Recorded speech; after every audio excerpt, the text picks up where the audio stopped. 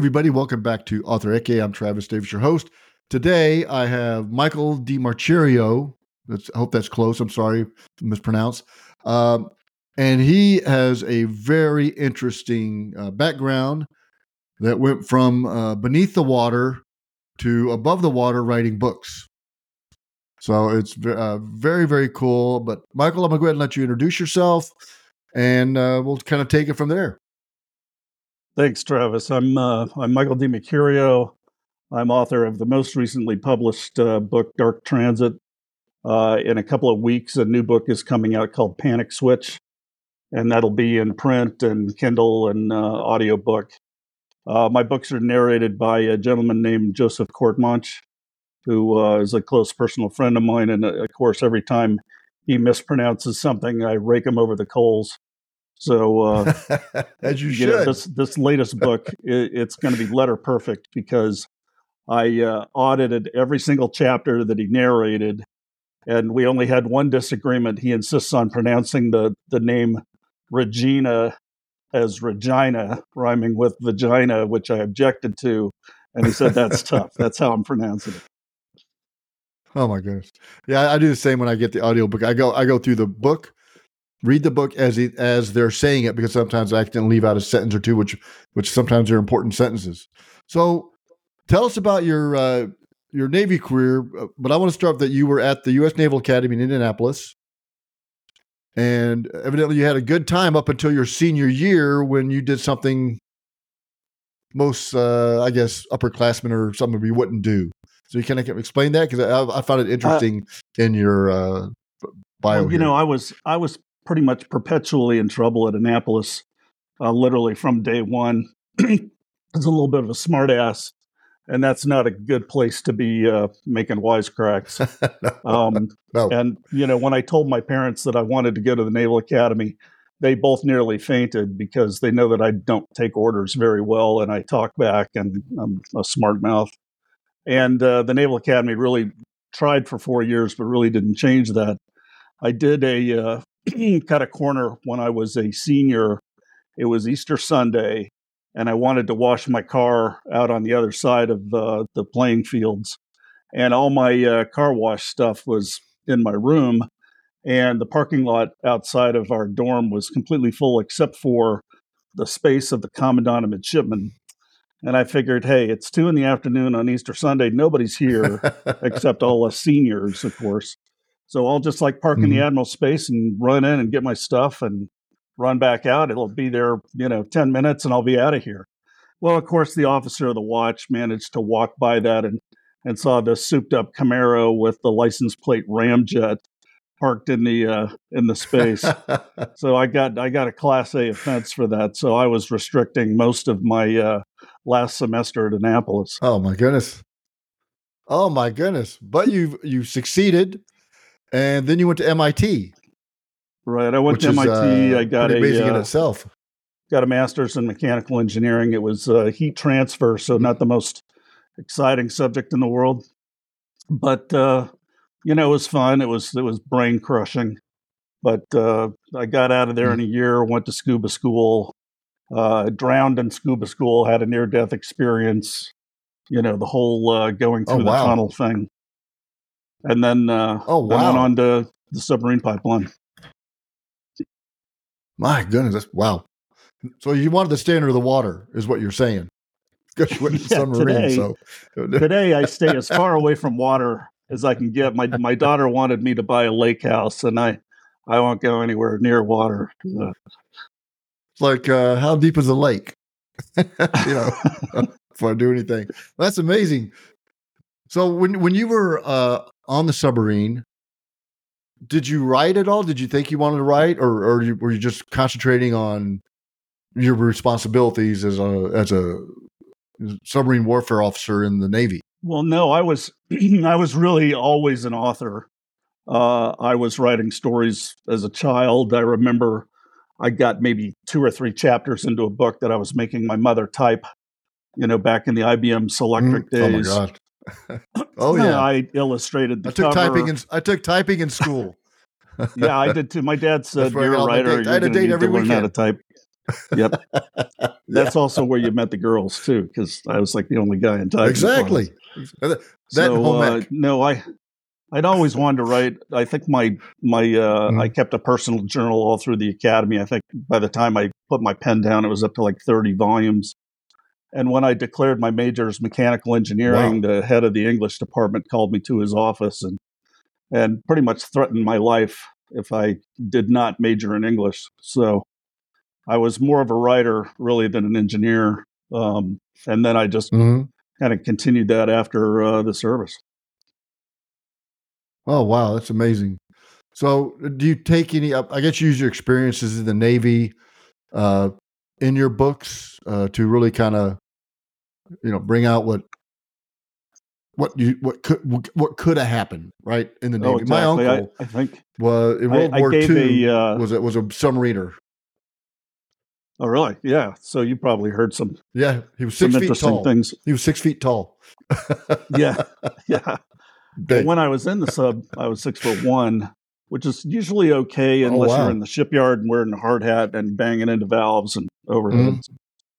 But Oh, yeah, in the crazy. novel Dark Transit, there were so many things that were stories from my personal life that I wrote an afterword where I mentioned how each one of them, was an actual event. One of them was the near death experience that started the prologue, and I actually had one reviewer on Amazon that said, "Yeah, that prologue, it was just not credible. I mean, that could never happen." I'm laughing to myself. That's exactly what happened. Okay. Yes, it can. That's what you want in fiction, right? When you write something, that's impossible, or it is so improbable that it's probably true. Oh, exactly. Truth is much, much stranger than fiction. You could never get away, Yes. in fiction with some of the things that have, really happened. So, do you write full time now, or do you have other things, or how much effort Yeah, or time do you put towards your books? I do. I write full time, but the thing about it is I can probably only be in the act of writing maybe 2 hours a day. I probably spend about 6 hours Hmm. doing general research. And then it takes a Hmm. while to plug back into where I was. So there's an hour before that 2 hour period where I'm rereading. And in the 2 hour period, I'm doing some sort of just in time research. Like, what is the paint scheme on the Russian president's plane? What does that look like?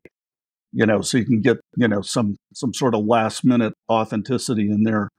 And then I'll generally get out about between 3 and 5 pages in a writing session, and by the time that's done, I feel like I've been hit by a truck.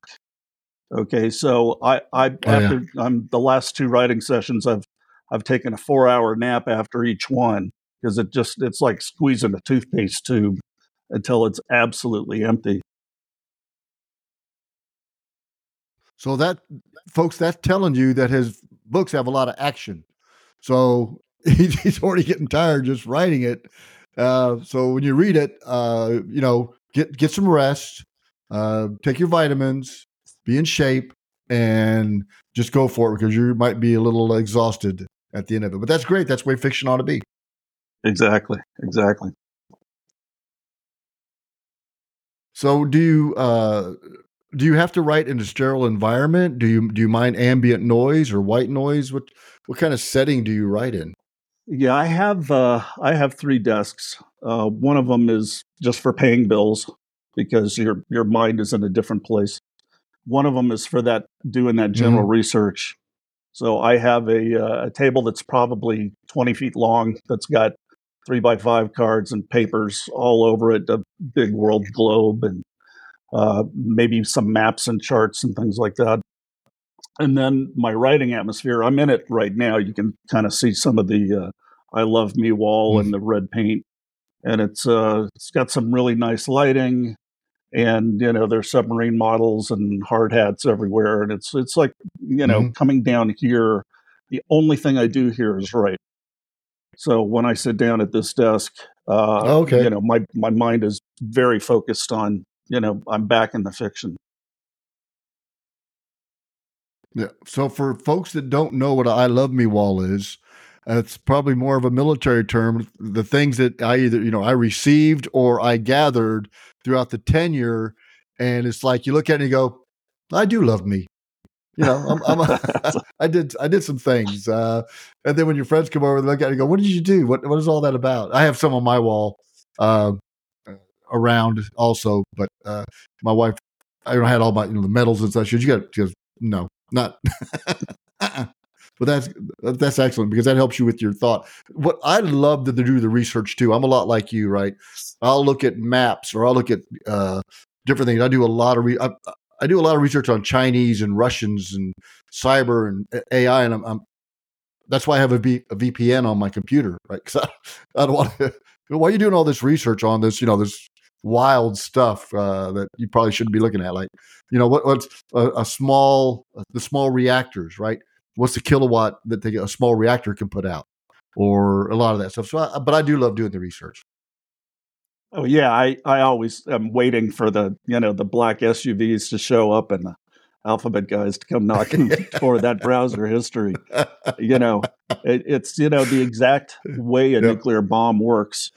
You gotta put 5 pages into making that understandable, and you're not going to do that if you don't know it yourself. Mm-hmm.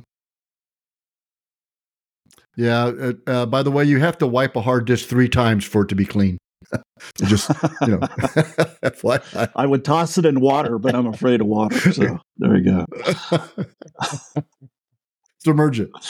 Well, tell us about the book. I'm the latest one, and then talk about your others. I'm interested in what. It sounds really cool. I love books like that.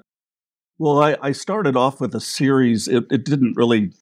It wasn't meant to be a series. It was the first book was called Voyage of the Devilfish, and it was about the submarine captain who went on a mission so awful that he was the sole survivor and got radiation sickness and had to leave the Navy and was almost dead.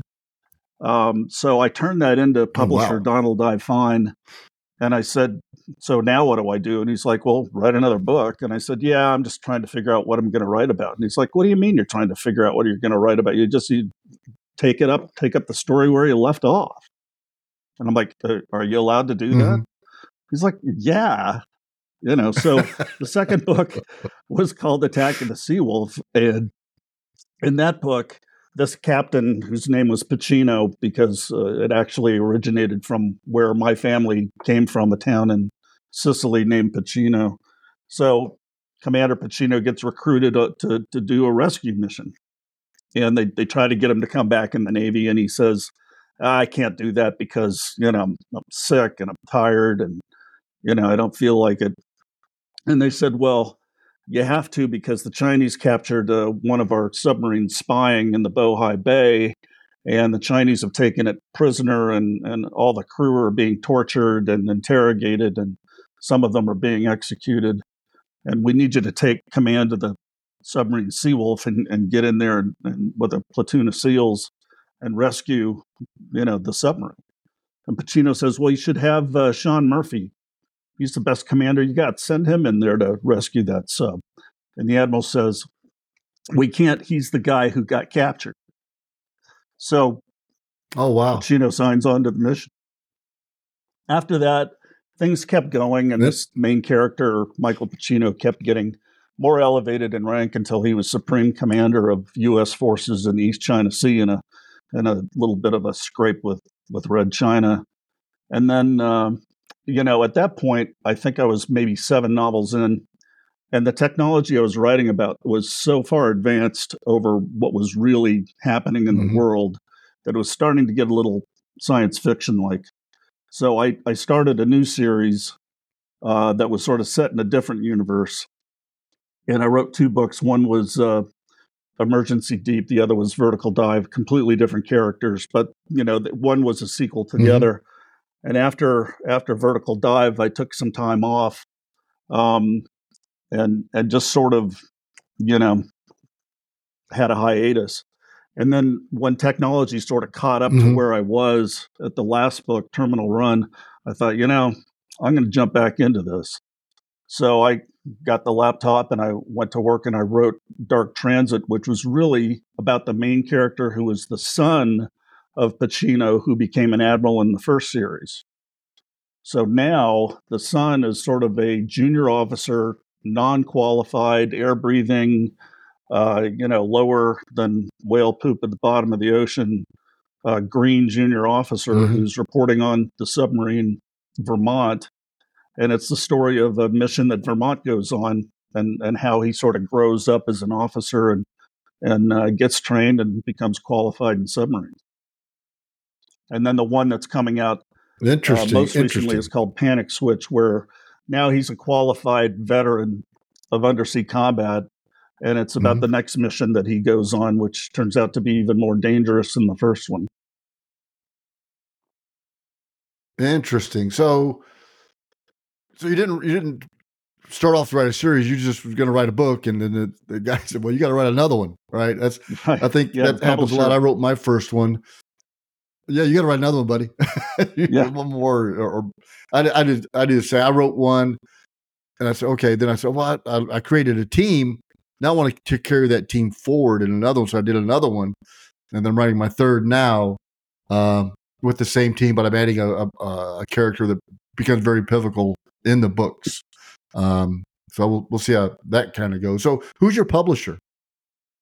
So right now it's Crossroads Press, which is helmed by a guy named David Wilson.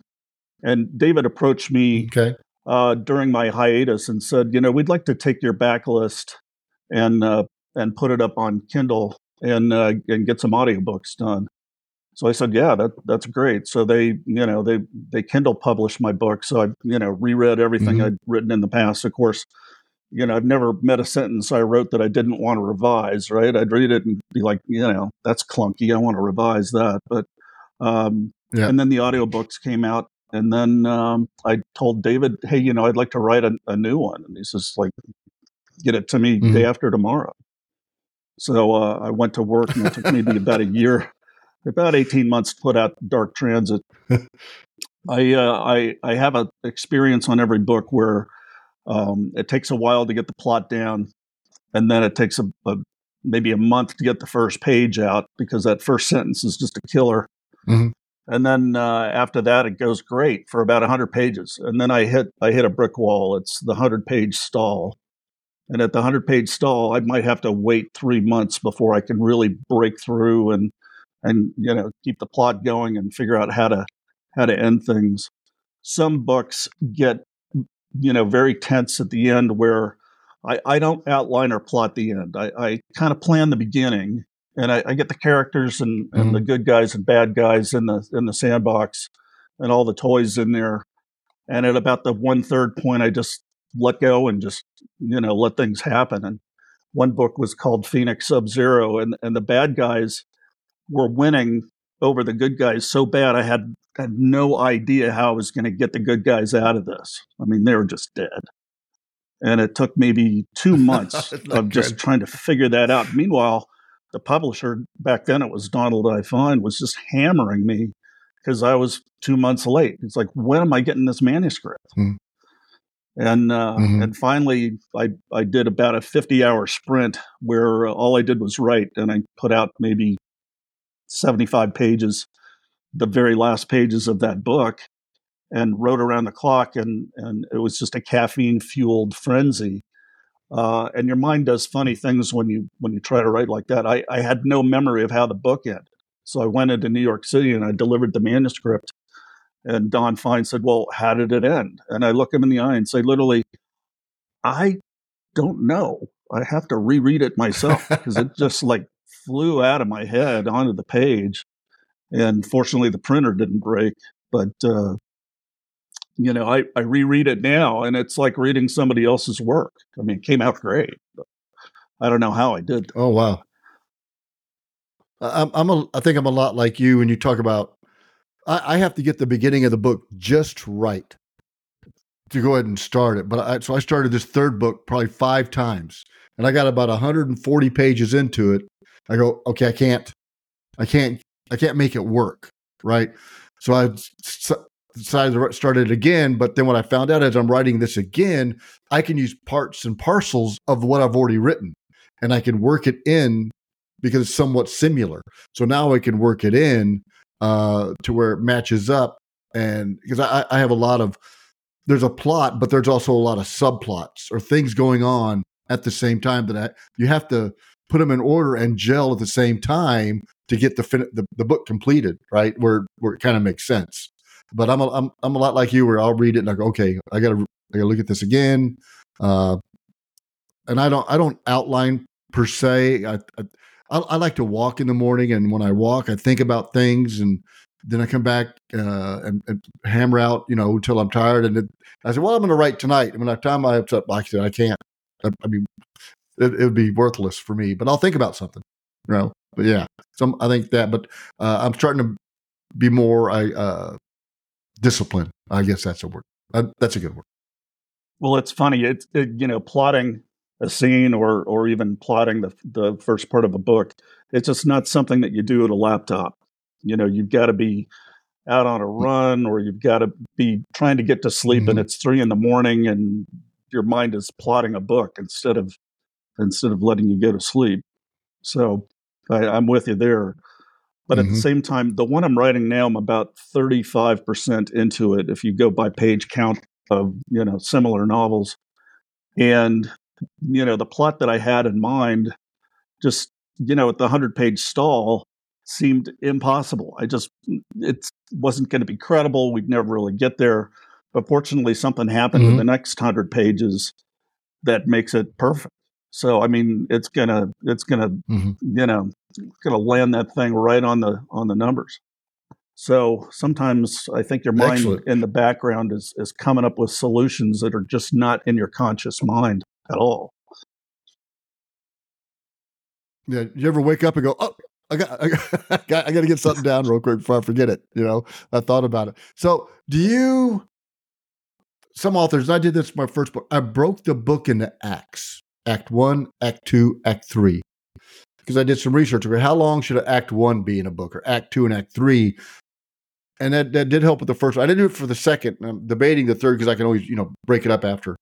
But do you ever do it like that, or is it just straight, chapters and sections? Well, no, I probably break everything into 4. I just call them book 1, book 2, and there's a title of what book 1 is. It starts after the prologue, and it may have a title like The Monday, or Command Detonate, or the Battle of June 6, for example. And then at the end of that 4th book, then we have the epilogue, and it kind of ties up all the loose ends and brings everything to a close. But it's kind of a natural process for me. I don't really consciously think too much about it. It's sort of, book 1 is sort of the setup. What are we doing here? What's the conflict? What's the issue? And then book 2 might get into details about what are the bad guys doing, and then book 3 would naturally be, okay, well, what are the good guys going to do in response to this? And then book 4 is when we're in the boxing ring throwing punches. Yeah, I kind of look at it like that. I think also because I want to make sure that I get what I want to accomplish at the end. I want to make sure I can start at the beginning of it. What's the plot going to be like, and who's involved in that plot, and then more of the details or the technology goes into it. Because I do add technology. And I was talking to somebody during a book signing, and I was explaining the book. He goes, "Oh, so it's like an old Tom Clancy." I'm like, where it's not like, it's believable, right? But it's not like, oh, that's not going to happen. So I kind of like that. But I think I have similar writing styles, like you. But I've so many authors that they have different. Some have to be in a sterile environment, right? There's no noise. There's not. They got to sit down and write. And they'll write for 8 hours, and I'm like, oh my god, I don't even know if I think for 8 hours anymore. That would be kind of tough for me. So what do you do in your leisure time when you're not writing or thinking of diabolical plots? In the summertime, I try to ride my motorcycle as much as possible, and it's funny because we talk about things that you do when you're trying to plot a scene or solve a book problem. A lot of my work there gets done on a 2-lane blacktop on top of a bike. In the wintertime, obviously that's not real possible. So sometimes some of that work is when I'm It'd be shoveling chilly. snow. We get about 90 inches of snow here a year. In fact, we got about an inch of snow outside now. I'm surprised my internet connection Holy is smokes. keeping up with this. I better knock on wood because it's satellite connected, and it does not like snowy weather. Oh, wow. Oh, wow. So I've had, couple motorcycles, few. And I had one, and my brother-in-law came over from Germany, two of them. And we're like, hey, we want to go out to Vegas. So, well, so I got a trailer, but we'll ride it, trailer it, back out all the way out to Vegas. I live in Dallas. But I remember riding through Grand Canyon and there were four corners. I mean, and it was hot as Hades. You don't even know you sweat. And then so you get up, you stop your bike, you go, oh, click. I think I need to drink some water. But I do. I love riding motorcycles and things like that. I do like that stuff. It does help you with because you see things, right? You see things in another perspective. Oh, And you yeah, could go by the same absolutely. place every day. I've driven from Dallas to Little Rock. How many times? And I driving back the other day. I go, I've never seen that, and it was old. It's not like they just built it. So because you see something in peripheral vision, and you go, maybe I can put that in the book somehow, or where I've been. I like to put real places in the book so people can actually visit them. Oh, yeah, exactly. That's a great way to research, is to go to exactly where you're writing about. Sometimes you can't do it. I mean, I've never been to Moscow, and Right. I'd like to go someday, but I'll rely on Google Earth and the internet to show me, what does this particular Yes. building look like. Yes. I've got a place that I put in all my books. I was writing the ending of my first book, and it's in Manassas, Virginia, hanging out with my son and his friends and wife. I'm like, man, I said, I love this place. This place is where the team goes after a mission to decompress. It's a brewery. The beer is fantastic. The folks are nice. I said, I'm going to put this place in my book. So I went up and talked to, the guy that owns it and everything. He goes, oh, yeah. So it's in all my books. And actually, I have book signings there. Oh, wow, Called that's great. Eavesdrop Brewery, Manassas, Virginia, if you ever get the opportunity. And they say, oh, hey, I say, hey, got you in the book and everything. But because I want to make it where hopefully one day, when the books take off or whatever, there'd be 3 or 4 people sitting around that match the characters, and somebody read the book going, nah, that can't be them, sort of thing. You ought to I have a vivid send them a signed imagination. copy of every book that they're in. Oh, They can oh, display it out front. oh yeah, as a matter of fact, that's a good point. They have a brewmeister, right? So I said, man, how about if I commission you guys to make a beer for me, and we call it Team Texarkana, and it's going to be like a German Pilsner type beer. So they were like, yeah, let's do that. I'm like, now that would be cool. Everybody say, because everybody say, where's the name of a beer come from?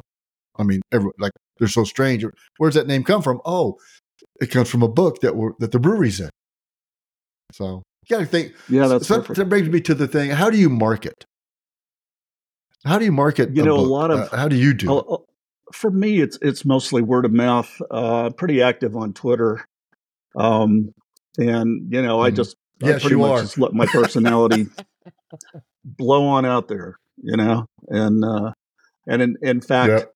that was one of the reasons for the hiatus I had in writing, because I'm like so forthright on social media that I had to hear some of my Facebook posts read in a court of law in a custody battle, and it was not pleasant. So I actually got off Facebook Oh no. and shifted over to Twitter. But now the kids are all grown, and it's not an issue anymore, so I can pretty much say whatever I want. So yeah, a couple of years ago, I just started describing the writing process and the problems I was running into with writing. I think I'm connected to pretty much a larger writer community. So it's kind of Mm-hmm. interesting to see other people like yourselves sometimes having the same problems I have, and I think it's good for business. And then I may put in a snippet of something I'm writing now or something I wrote before. um, Cover art is always a good thing to throw up there and say, here's how we did this. here's an argument I had with the guy who did the cover art. Something that humanizes the process, so people get interested in it, and then Yep. I'll sometimes somebody will send me a review. I'm a passionate believer in not reading reviews of your own work, and I don't know how you feel about that, but every time I read a review, it affects my process, so I try to avoid them. But somebody sent me one from the other day that was like a 5-star review and going crazy about how amazing the book was and how great the submarine stuff was, and how real the characters are. And then they barbecued me a little bit because they said, every woman in your book has got a big chest and narrow waist and mile long legs and hair down to the middle of her back. And I wrote on Twitter, hey, everything I write about women is from real life experience. None of this stuff is adolescent fantasy, guys. This is I really knew these people. Yeah. And so I'm sure you go, you're hey, I was in the Navy. and I know, if you're like me, you remember a crazy character and he just shows up, in your manuscript, right? Because you just know exactly not only what he would say, but how he would say it. Mm-hmm. Yeah. It's, you put a little bit of yourself in every book, and you put a little bit of everybody you've probably met in an amalgamation of somebody that's a single character. That because some of my characters are kind of tough. And one guy, Will, who's a kind of a maker. He's smart, very very intuitive, but he can be a knucklehead sometimes, right?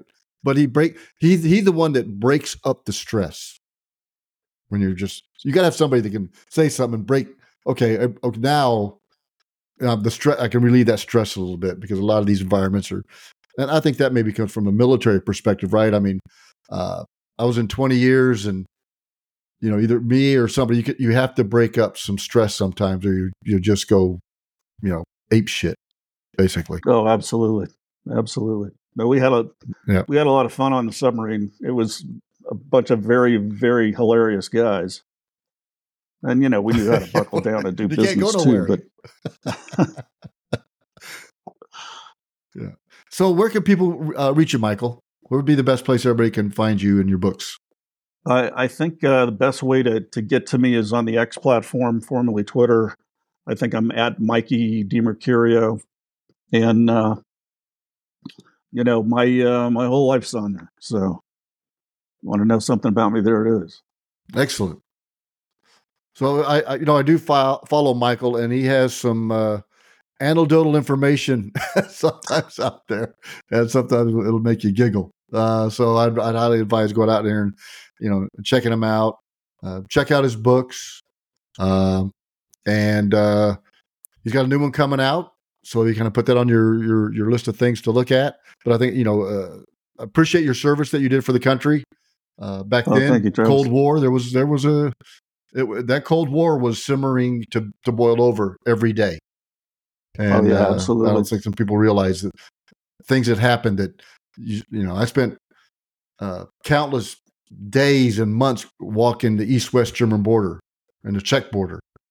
And there were some things that, they're interesting, and especially from the subsurface world. There you go. Well, I knew that was going to come out. It never happened. We were never there. That's right. Excellent. Well, Michael, I appreciate the time you took, and it's been a great conversation. I wish you the best of luck. And folks, go check out his books and kind of ping him on Twitter. Thank you very much, Travis. Thanks for having me aboard. Yes, sir. Welcome aboard.